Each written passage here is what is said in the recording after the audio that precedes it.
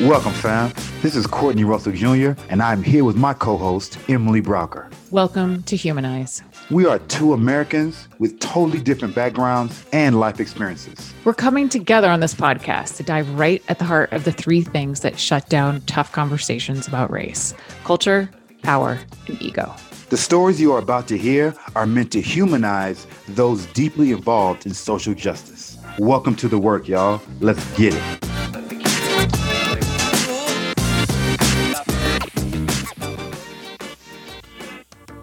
Welcome to another episode of Humanize. I just wanted to start off with a bit of disclaimer, which is something that we like to put at the beginning of our episodes, which is to say, Courtney and I are engaging in these really honest conversations, and we're doing that because of the relationship we have established and also the invitation that we have both extended to each other to ask pretty pointed and personal questions. And we like to put that disclaimer because we don't want anyone to walk away with a sense that, you can just walk up to someone of a race that's different from yours and just start asking them kind of intense questions about their experience or asking them to explain their experience. So we just wanted to start off episode with that. And today we're going to take a moment to introduce ourselves and how we ended up on this podcast. And so that's what this episode is. It's basically get to know us episode. So Courtney, help me get to know you. Would love just to hear. You have an amazing, amazing story. And so can you just kind of let our listeners in on where you're from, how you got to where you are now? I am from Atlanta, Georgia, son of immigrants, first one born in America in my family, my immediate family. And now after that, most of my family is now in Atlanta, Georgia. I grew up in the inner city of Atlanta on the east side. Zone 6, if anybody listening is from Atlanta, Zone 6, they know exactly what that is. And grew up there. We were really poor. However, we were rich with love, and we valued education. And my parents really had the immigrant mentality that you got to America, you're here, and now let's make a living for not only ourselves, but our family. And so my father had 3 jobs. It would have been 3, 4 jobs while I was growing up at a time. Sometimes it would be 2 weeks at the time where I wouldn't see him. My mom, she did a lot of jobs in Atlanta. She drove the public transportation. She drove the public bus. She was a school teacher. She worked in mental health. And so both of them were really hard workers. And they still found time to make sure that me and my little sister were taken care of. And so I think just that strong family structure, it makes a huge difference in your outcome. Even though I kind of veered off the path that they wanted me in the beginning, I think that strong family structure is what kind of always kept me grounded and knowing that I had to do something else than what was prevalent in my community, And so even with individuals that I grew up with, I was always different just because of that. So I am really blessed, and I appreciate my family for the struggle and the hard love that they gave me, because it made me who I am today. What was it that was prevalent in your community for folks who don't know what Atlanta's like, or the part of Atlanta? Well, when I was growing up, crime, prostitution. If anyone knows Atlanta, sex trade is really big, and it was big back then too, drugs was huge. Just that type of environment that you grow up with makes you view life in a different way. And when I wasn't at home, you just had to make do. You grew up with a certain mentality, and then when I was back home, it was laughing, love, hope, and things of that nature. And so it was always a tension between nurture versus environment, and so like I always had to live 2 lives. Yeah. So and it was more about survival too. I've never been the biggest person in my community. And so, like I said, anyone who knows me, I had to use my mind a lot. Like physically the biggest person. Exactly. I always had to use my mind. So survival was always something that was priority. However, at home, we didn't have to live like that. So just Mhm. always jumping in and out of those worlds was something that I had to do in my life. What do you think? I know you have a lot more to your story. I'm just going to ask you, what do you think is something that you learned from kind of those street smarts that like really still serves you today? I mean, entrepreneurship started for me and most of the people in the community that I come from back then. You have to be tenacious. You have to be kind of delusional to think What that do you mean? to think that you can Who am I talking to now? Sorry, go ahead. No, that's true. You have to think that you can make a difference when so many people have tried and failed. Right. Yeah. And so it's this thing about entrepreneurship.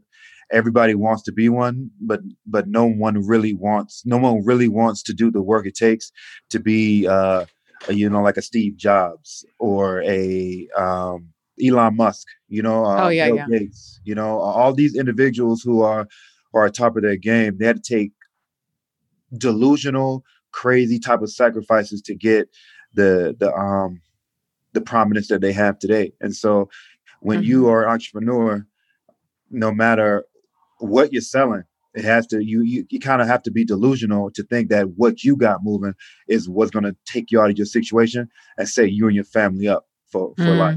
Mm. Mhm. So Mhm. that's what it taught me. Not to look at my present day circumstances, but always dream, always be creative in thought, always smile and laugh, and always use humor as a form of therapy so that you can make it to another day. You know, Sure. um, Yeah. People in my community don't run to get psychiatric help. That's not the first go-to. No, that's not the go-to. You go to that, you like, you weak, you're crazy, and so mental illness is rampant. And so, like, Mm. I always joke with my business partner, says all mental illness ain't bad. Like I know I got some kind of mental illness in me right now.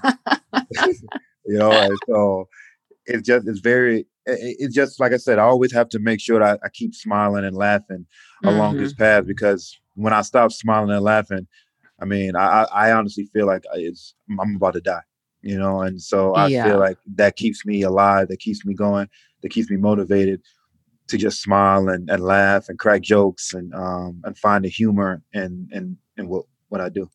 And for folks who are just getting to know Courtney, this is something that's just amazing about him is his ability to keep hope. You mean it's a really totally inspiring thing, and it's something it drew me to work with you because I'm like I need to be around more people who have hope. I need to be around more delusional people, basically. That so should be the name so of our podcast. Work the delusional. the The delusionals. delusionals. Yeah.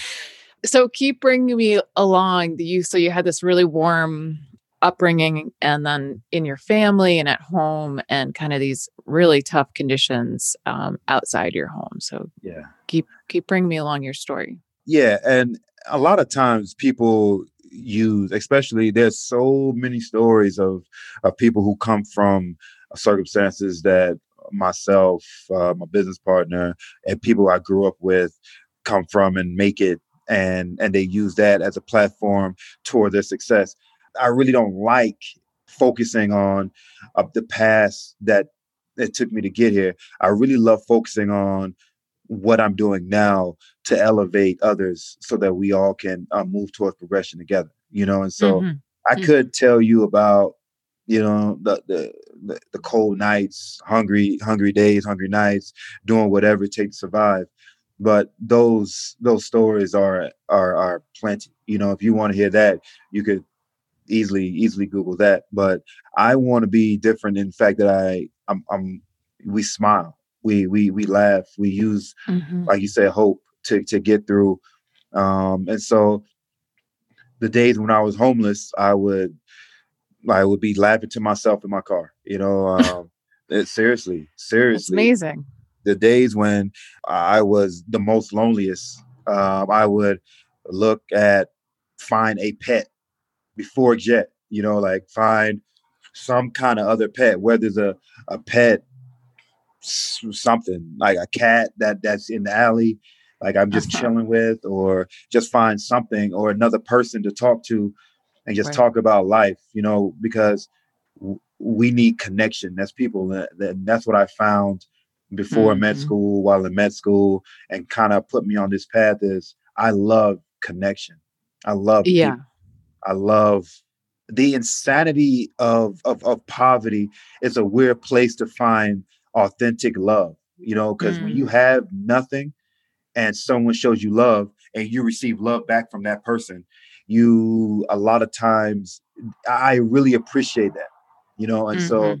just meeting somebody where they are and then walking down the road to progression and it's towards escaping poverty, that means so much to me, man. Like you couldn't pay me enough. Like I can't do anything else. Hmm. And so while I was in medical school, I appreciate Well, everything. we'll back up for a second because I uh don't think our listeners know what is this decision to go to medical school? How did this happen? oh wow. We are um talking to a doctor here, folks. um my mom, I was lost, making really bad decisions, and my mom signed me, like, kind of signed me up and asked, like, what do you want? Would you be a doctor? And I'm like, nah, I don't want to work that hard, And she kept coming at me and coming at me and coming at me. I said, all right, mom, I'll do it. I if I get accepted, I'll do it. Why did I say that? Because she already put it through, and then for some reason they hit me back and said I had enough credits in science to get entrance into the pre med program. And so if I had passed an intense pre med course, they would accept me into a medical school. And Wow. so I said, all right, whatever, I'll try it out. All right, whatever. I Yeah, mean, like, this is something that people spend a lot of their yeah, life focused on. yeah, exactly, Whatever. This tells you a bit exactly. about Courtney's ability to No, manifest and just do what he wants to do. that's my mother. That's not me. She did that, Okay. and the closer it came for me to catch that flight to med school, like I was getting afraid, because I never left Atlanta besides going to visit my grandparents, and so I was afraid. And And where was your med school? in it's an American school, but we do 2 years in the Caribbean. Um, Okay. and then I did my clinical sciences in Atlanta and Chicago, and Okay. primarily Atlanta, Chicago. And so when she signed me up, and like I said, the closer the date came, my father had other intentions for me. He wanted me Mm. to work with his business and this and that, and I had made, again, a lot of bad decisions, and me and him Mm. were at odds, and so um, me and my father were really close. That was my guy. Like growing Uh-huh. up, he was my idol. He's my entrepreneur. He taught me everything I knew about tenacity and the meaning of a name, and my last name meant so much, and a Russell name should be powerful, and if it's not, you wasted your time. There was no room for not being the greatest at whatever I did, and Hmm. so he put that in me. So we kind of fell out when I went to medical school because he felt like I was running away. Mm. And so I cried the whole way on the flight That must have been so hard. to when I left him, because like me and him just stopped crying, like stopped talking. And Mm. so if anyone knows the Caribbean culture, what the father says goes, and so Mm. me and my mom, and we're close. We stopped talking a lot. Me and my sister, we're close. We stopped talking. So for the first 2 years of school, I was estranged from my family, and so I had I a mean, doing that while being under all the stress of school, yeah, it was a lot, that and is a so lot. I've always been alone, like, Mm. but I think that loneliness and that solitude had to happen for someone like me to really focus up and not be comfortable, because the Mm. discomfort kind of builds you in a certain way that it Mm-hmm. makes you stronger, and it shows you if you're built for what you say you want to do.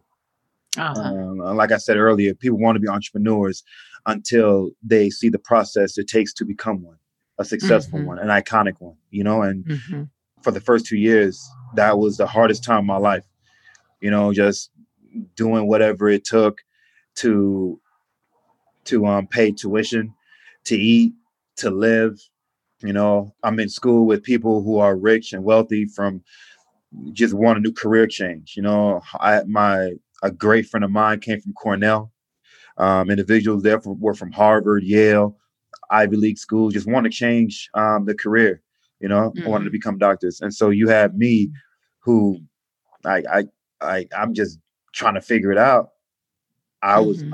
I was the underdog, and so I felt like I Mm-hmm. had something to prove. So it went from me crying over my father to me being angry, and being Mm. like, you know what, I got something to prove.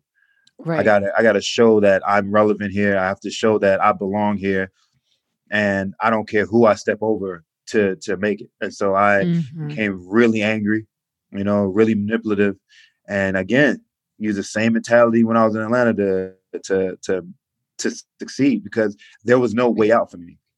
There was no going Mm-hmm. back to a family, because now I was on my own, so I had to figure it out. And Mm-hmm. thank God that I did. I found a husband and wife who are I'm still like, that's my family now. We all went to med school together, Okay. and they helped me through. They taught me how to study. They said you can Mm. mentally you can do it, but being a doctor is not about being smart. It's about knowing how to take an exam, how to play the game, and how to study. And I was like, all Right. right, Right. and so when I came back to America to start my clinical sciences, I couldn't go home. So I was literally homeless while in medical school, and sleeping Wow. in my car, dressing for my car, putting my white coat, and going into a hospital for my Oh car. my What goodness. was exactly what I needed. I don't even I tell people all the time, like, please don't feel sorry for me, because if I had it easily, I would never have become Dr. Russell. I would always have been Courtney, Mm-hmm. and I would have failed. I needed that type of pressure to make any type of success for myself. Mm-hmm. And now today is lonely. It's a lonely experience. It's a lonely existence to be me, because I'm always thinking about what next, what next, what next. And Mm-hmm. unless you are delusional like me and you think like I do, which is rare, the relationships are hard to come by. Whether you're Mm-hmm. talking about romantic relationships, friend relationships, and things like that, Mm-hmm. no Mm-hmm. one feels safe with someone who's always thinking about tomorrow and just cannot accept right now and be in the present, you know? Mm-hmm. Um, Mm-hmm. and taking on this mantle to dismantle poverty see, people talk about that a lot, but I take it to the point where it has to be done, and it has to be done in a way that it actually works this time. Many people have done it and not understand that it's a mindset. Poverty is a mindset. It's not about money. It's Mm-hmm. not about the houses, the cars you have. It's about the mindset of a tomorrow, the mindset that I matter, the mindset that I'm seen, the mindset that I can make decisions about life. Right. That I remember hearing that they're developing an index or measure of the how developed a country is based on if you ask the young girls what their dream is, whether they can answer that question or not. Yeah, Because there's many places where it's too much to even dream about a tomorrow, and especially for girls. So yeah, it just kind of overlaps with what you're saying with yeah. the mindset as tomorrow. What was the pivot point for you? So you graduated from med school, Mhm. and then what happened? Wow. I was in hospital, and going through the motions, seeing patients, loving it, honestly. And I even miss that pressure to show what you know. Mm, But I always felt like kind of incarcerated, if that means. mm, I always felt this is not what I'm supposed to be doing. Like Mm-hmm. I would always end up in bad side of towns with a white coat on, talking to people on the and they're in the community, and they're like, "Yo, you're a doctor now. Why are you doing this?" And I'm like, Yeah. "These are my people. You know, like this is Uh-huh. what I know. This is how I feel safest. I don't feel safe in suburbia. I don't feel safe Mm-hmm. when there are not people that I can talk to and get the story and get perspectives and show my perspective and hope we can come to some kind of commonality and walk towards progression together. Like I don't want to do anything for people. I want to do things with people. And Mm. that's and so at the end of the day, the tipping point to stop being in a hospital and start like taking entrepreneurship to a level of escape and to helping others escape poverty and it was just seeing the disparity that was existed in healthcare. Mm-hmm. Going into a bank, looking at someone who, like, if I went into a bank with my scrubs on, I got a different type of respect versus someone who Right. was there, you know. And like, at a certain point, I had enough. Mm-hmm. So I said, you know what, Mm-hmm. I think I need to do something else. So I started speaking and homeless shelters and anywhere else in Atlanta that would allow me to talk about poverty and healthcare, poverty and entrepreneurship, poverty and the escaping poverty, and anything I could do, you know. And so at that same time too, I was studying for my boards, and I would line individuals up in a homeless shelter and try to. How I study best is association. That's how I learn. Mm-hmm. Right. And so I would have they will bring their bag of drugs to me and I would say, okay, this drug is for this is for this. And if I couldn't answer that, I would write it down and then like obsess about it and study it at night. That's how I studied and passed my board exams. And so, Mm-hmm. and then I quickly saw that this is what I want to do for my life. I want to Mm-hmm. do this for the rest of my life. And I just didn't know until I met my business partner. I was speaking and he asked me, he said, "Hey, Courtney, can I speak?" I passed him the mic and I said, "This is it, yo." I felt Mm-hmm. you know when you feel like I can't do anything else. Mm-hmm. I Mm-hmm. felt like he he's it was just a different thing. You know, I had never met someone that I was in awe of like him. What's And his name? David Roman, you know, Okay. and So what do you guys do together? man, we own both the companies. We up in A2H2. We just really tapping into culture and tapping into ways to elevate our community, the community we come from. So Mm-hmm. we have a clothing line. We're working on a record label. We speak in schools, colleges, universities across the country. We've done that. Eventually, I want to go into banking. I want to create a for-profit hospital that has a home for individuals that have felonies, you know, and records and things like that, Mm-hmm. because there's so much talent in the community that we Mm. come from, but they had to make decisions that a lot of us didn't have to make.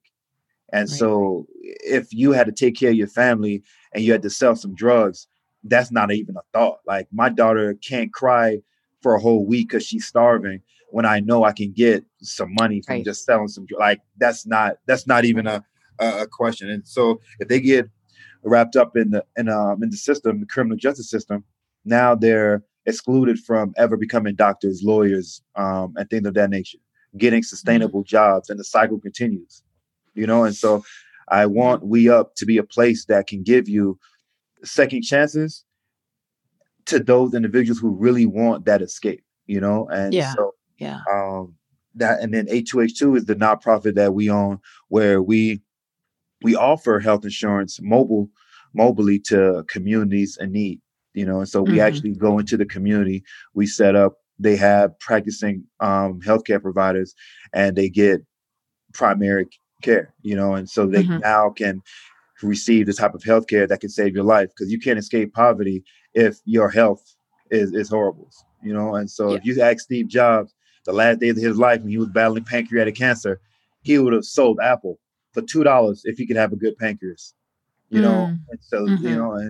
and so that's just, and A2H2 too, we speak on health and the parallels of health and poverty. And so everything we Yeah. do is focused on the escape of poverty, Yeah. just in different And avenues.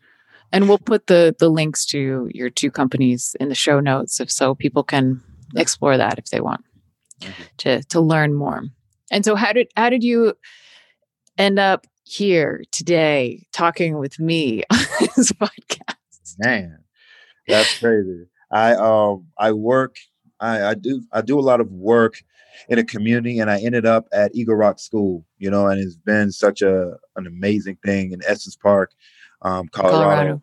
Yeah, Mm-hmm. and working there with students, and they, oh man, like to love students that are not your blood as if they were is a different Mm. feeling, and it keeps me coming back. It wakes me up excited every day.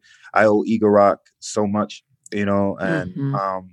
from now until I'm no longer working there, Eagle Rock will definitely be a place of hope and love and amazing feelings of joy just to talk about it. And Mm-hmm. so it was a guy named Chris Lamar, and we were talking about poverty, and we were talking about things of that nature. And he introduced me to this keynote speaker that was named, named Emily Brocker. Yes, sir. So we go down to Boulder one day, and I go in. I was like, "Whoo, yeah, this is gonna be fun." She's super white. I know. I'm trying to see what are we gonna say? Not just kind of white, just the real yoga doing, yeah, like East Coast up, New England, yeah. Let's puritanical. breathe. Yeah. Exactly, exactly.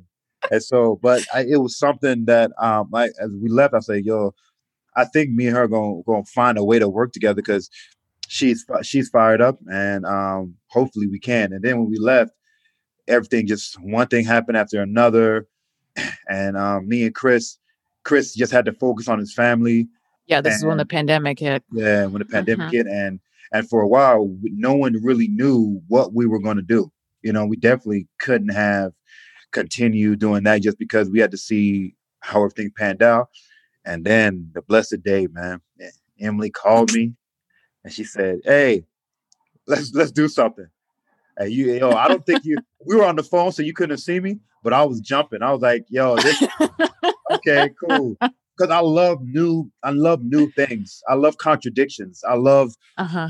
I'm catching people's eye with certain I when we if we get a chance to speak past post COVID and we go into a crowd of people and start talking, just our perspectives, are going to Mm-hmm. bring people to the room.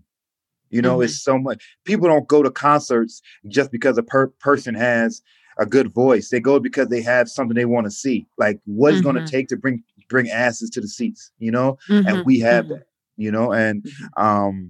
I was really motivated and excited. And ever since then, every conversation, I know like just how guarded you are and how ready it and that's ready to go I am is just a great a yin and a yang to what we're trying to do. Courtney is all gas. I am all brakes. I, Slow I do. down. Yeah, Let's think about this. This exactly. tiny line out of our logo is a little out of place. Let me obsess. Exactly. Oh, but that's good. David's the same way. David thinks a lot. Uh-huh. He's very cerebral. He's like, hey, that sounds good, but hold up. And Mm-hmm. so both people that are in my life doing these projects and this working and this and that, it's just a great thing. So being here at this moment to me is a blessing. I feel Mm-hmm. like I'm a lot has happened in my life with coronavirus and personally and things. And I definitely could have crumbled and just been crying in my room and this and that. But just knowing that I had a why to wake up and to work and to continue pushing this dream of progression and Mm-hmm. empowerment and escaping poverty and pushing a conversation and talking to individuals who don't look like me with people who don't look like me towards progression and dismantling white suppression, I couldn't ask for a better job, and so I feel like I'm not working every day we work. Yeah. It's super fun to collaborate with you. I appreciate you. Appreciate what you bring and what you're willing to put up with me. So thank you. Yeah. So now, are we gonna start on your autobiography now? I think. All right, let's open the next book. Chapter 2. Yeah. Chapter 2. The White Girl. No. A lot more than that, yo. You a lot more than that. I just have like the starting the question, like where the hell you come from? Like what makes you what makes me me? Uh-huh. Well, let's see. So starting back before I was even born, because, I think both of us are in this room with all of our ancestors and all of our history. So we wouldn't have this conversation without them. I think I'm about like 7th generation American of like German and Scottish and Irish descent. A lot of Quakers in my family, Pennsylvania Quakers. But I don't know a ton. About my history. And I know that my mom and dad's family ended up in Massachusetts, and that's where I grew up. Grew up in the suburbs of Boston and going to private school my whole life, going to boarding school, prep school, going to Ivy League college. That's kind of my world. Emotionally restrained, obsessed with doing things as best as possible and being a good person, like that's so much of my upbringing. How do you be a good person? For me, a lot of my life, it was defined by my mom getting cancer when I was, I think, 8 or 9, and then she was sick for 7 years. So that was, a huge part of my life, and a lot of the memories that kind of bubble up for me is those years of her sick in bed and eventually passing when I was about 13. And she had so much that she passed on to me around the love of travel and being in other countries, as well as being of service to people. She was a stay-at-home mom, and she would volunteer at a homeless shelter in Boston. And she would tell me about going down to the South in the 60s to help people sign up and register to vote. And she was involved in civil rights. And and the way that I kind of coped with losing her was to just kind of buck up and be on my own and not ask anyone for help and not admit that I was, having a tough time for years and years, about a decade. And during that time of kind of dealing with things, I just started traveling a lot. And that was an amazing, part of my through my mid-30s, basically, just doing a lot of travel and mostly to remote parts of the developing world. And during that time, just really, first of all, came into contact with my privilege of being an American. Yeah. And then it slowly became into, as I'm more in the States, like the privilege of being a white person, the privilege of being cisgendered, the privilege of all these different things. And eventually, just really finding healing again, like through community, through really connecting with people and finding a sense of belonging after losing my mom at a young age, like just needing that sense of belonging again in community. And so I just got really focused around the question of like, what breaks us apart when we're trying to work together on things. Like when I looked at, international development, I traveled to, I'd be in Nepal or I'd be in Morocco or I'd be in Senegal and listening to Western volunteers just complaining about the local population, right? Like the Senegalese are so hard to work with, or like the Nepalese are so hard to work with. And then I'd listen to the Nepalese and they'd be like, those Westerners are so hard to work with. Like, it's so frustrating. Like, and I'm like, if we can't like work together when we're trying to address human trafficking or trying to get safe water to communities, how are we going to work together when we have to deal with land rights and oil and, different bigger issues? So I became just really hyper focused on intercultural communication and helping individuals make better relationships. And that went and I got 2 master's degrees in topics related to culture and communication. And in anthropology, really focused on, how do we call it the subaltern voice. How do we amplify the marginalized voices? How do we learn from the marginalized populations and create a new history, create a new telling of history, and do research with, it's not do research on someone. How do you do research with someone? So I spent 3 months in Colombia with moms that were single moms displaced by the armed conflict there, just exploring how they accessed resources when they got to the capital, how they dealt with all the fear and the lack of support, lack of social network there. Yeah, and then that fed into working with right now, working with corporate groups around creating more psychological safety and creating places where people can have tough conversations, like conversations about race, really important conversations about social justice and anti-racism. And then also working with nonprofits around outreach to diverse communities. Like, how do you learn about the different cultures? How do you access the right person? How do you build trust? So the questions of trust and safety are what I really focus on. Yeah. That's amazing. When do you, I always want to know, like, when white people go into like this kind of work that me and you are doing right now, what is the impetus of that? Like, what made you very interested in social determinants, social dynamics, working in and with poverty and understanding the system, like the systemic problems that we have in this country? What's like spurred that in you? Right. Sparked it in you? I mean, I think there are a few different things, different competing parts. One is just seeing basically it's unfair, right? Like, it just feels unfair. Like, why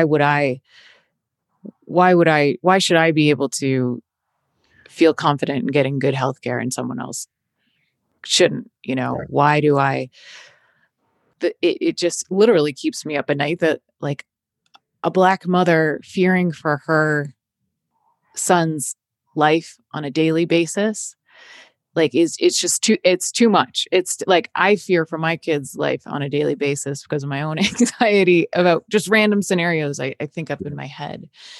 And then this all just the witnessing of what's going on, I feel like it leads into this slow, oh, this is reality. And I've been conditioned not to live in reality. I've been conditioned to only see this little sliver and strip of reality, which is, whiteness, of a world with ease, a world with, that I have opportunities and access.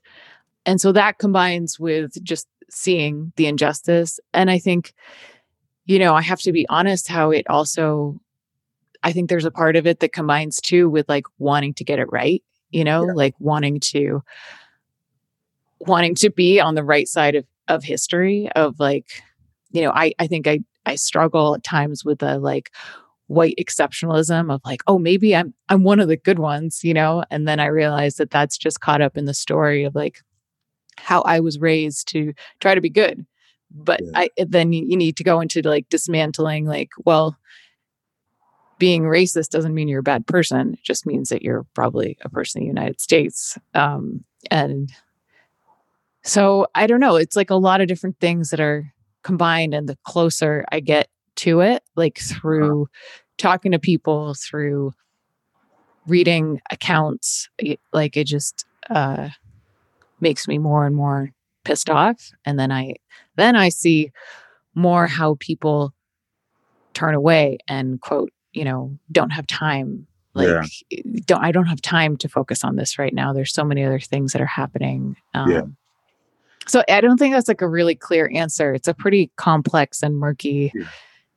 answer, but it's like, yeah, there's lots of parts of me that feel differently about it, but it all points towards like, let's keep moving ahead. Yeah. I don't know what that is. Like, I don't actually know what you and I will be creating, but I don't want to stay silent out of fear of getting it wrong, because that's totally in there. I've kind of had to like accept like, well, wow, some people are going to listen to me on this podcast and be like, that girl has it totally wrong. And that's hard for me to embrace, but I don't want to stay silent and keep my voice out of a conversation where it could be useful to creating something. And I know that's something I've talked with you about. It's just kind of like, I don't know where my voice is in this conversation, but I try to keep going. That is the most attractive thing about this podcast for me, is the vulnerability of both of us. Because if you know anything about people of color, they don't like other people in their business. You know, a lot of times people, what we say, you put on, meaning that you live in a reality, an Instagram reality, where you only post things that look good about your life, you know? And so the vulnerability that you have and you're bringing, knowing that it doesn't make you wrong because you benefit from a racist system. It makes you wrong if, because you benefit from a racist system, you're not able to see how you're benefiting, and you're not willing to push your benefit and use your benefit as a way for others to benefit. That is, if you set silent like that and complicit, then you would be wrong. You know, so you willing to be wrong with this question of racial, like, dismantling systems of oppression. To me, that's very powerful. You know, that's people. A lot of people don't want to walk down that. They don't want to be wrong. I mean, we have a president right now that doesn't want to admit defeat. You know, and then so I think that, I was talking to somebody earlier. I think that is like symbolic of like systemic, like racist systems. I hear all the time that, there y'all go again, talking about systemic racism. There is not a such thing. Blacks say there is not such thing as systemic racism. Whites say there's not such thing as systemic racism. And I always ask them, I said, you believe that, it's so easy to say there's no systemic racism and try to make it seem as though everyone can pull themselves up and everyone lives in America, and you could look at other places in the world and America's the best, but we have a constitution that in print says that all people are created equal in print. Right. Right. So those countries don't have that. They make it very clear, women can't do nothing. Men can do this. If you're not this SES, you're not going to do this. Like, they make it very clear where they stand. And so the hypocrisy of the Constitution is what makes America kind of like a place where we got to push it forward. That's what. Right. Yeah. Yeah. And I think, what's coming up for me, just like as we wrap up here, is like, I think that you and I are both really interested in safety, in people feeling safe and being safe through community, through having access to whatever they need, to the, having those basic rights. And I think that what drew me to our collaboration here is the ways in which we both need each other to be safe. And like, I need you to be by my side, to take risks, to like put myself out there. I kind of feel like I need someone I trust to have my back. And I remember when we were first talking about doing in-person trainings, you were like, I need you as a white woman to be there so that when I walk into a room, everyone doesn't just like shut down, and feel afraid of me, like all the white people. And I think part of my hope is that our collaboration is a metaphor of the way forward, which is, it's not just, I think it's, it's a collaboration, it's a system where people have each other back. And in that safety, we can take steps forward that feel uncomfortable and feel, like, I don't know if this is the stuff that goes off the cliff, but but Courtney's there with me and he's going to try to throw down a rope. You'll figure it out. We'll figure it out. Yeah. So yeah, there's that need. For me, often the conversation just comes back to safety and working through the discomfort that's absolutely necessary to disrupt what we have now, because it needs to be disrupted, and it's not going to be disrupted from a place of comfort, but that discomfort feels less when people have our back. So you preaching now. You turn into a Baptist. Yes, church. Yes, that's what I needed you to do after that. You dropped the mic. That's a perfect way to start to wrap this up. Okay, so wrapping it up, that's us. You're going to learn a lot more from us in terms of the way that we interact and so forth throughout the next our next few seasons. And thank you for joining us. Yes, appreciate you for being on this journey with us. This is the work. This is it. Get ready for awesome conversations, awesome perspectives, and just being real about our fears and our hopes and our desires towards dismantling systems of oppression. Humanize. Thank you.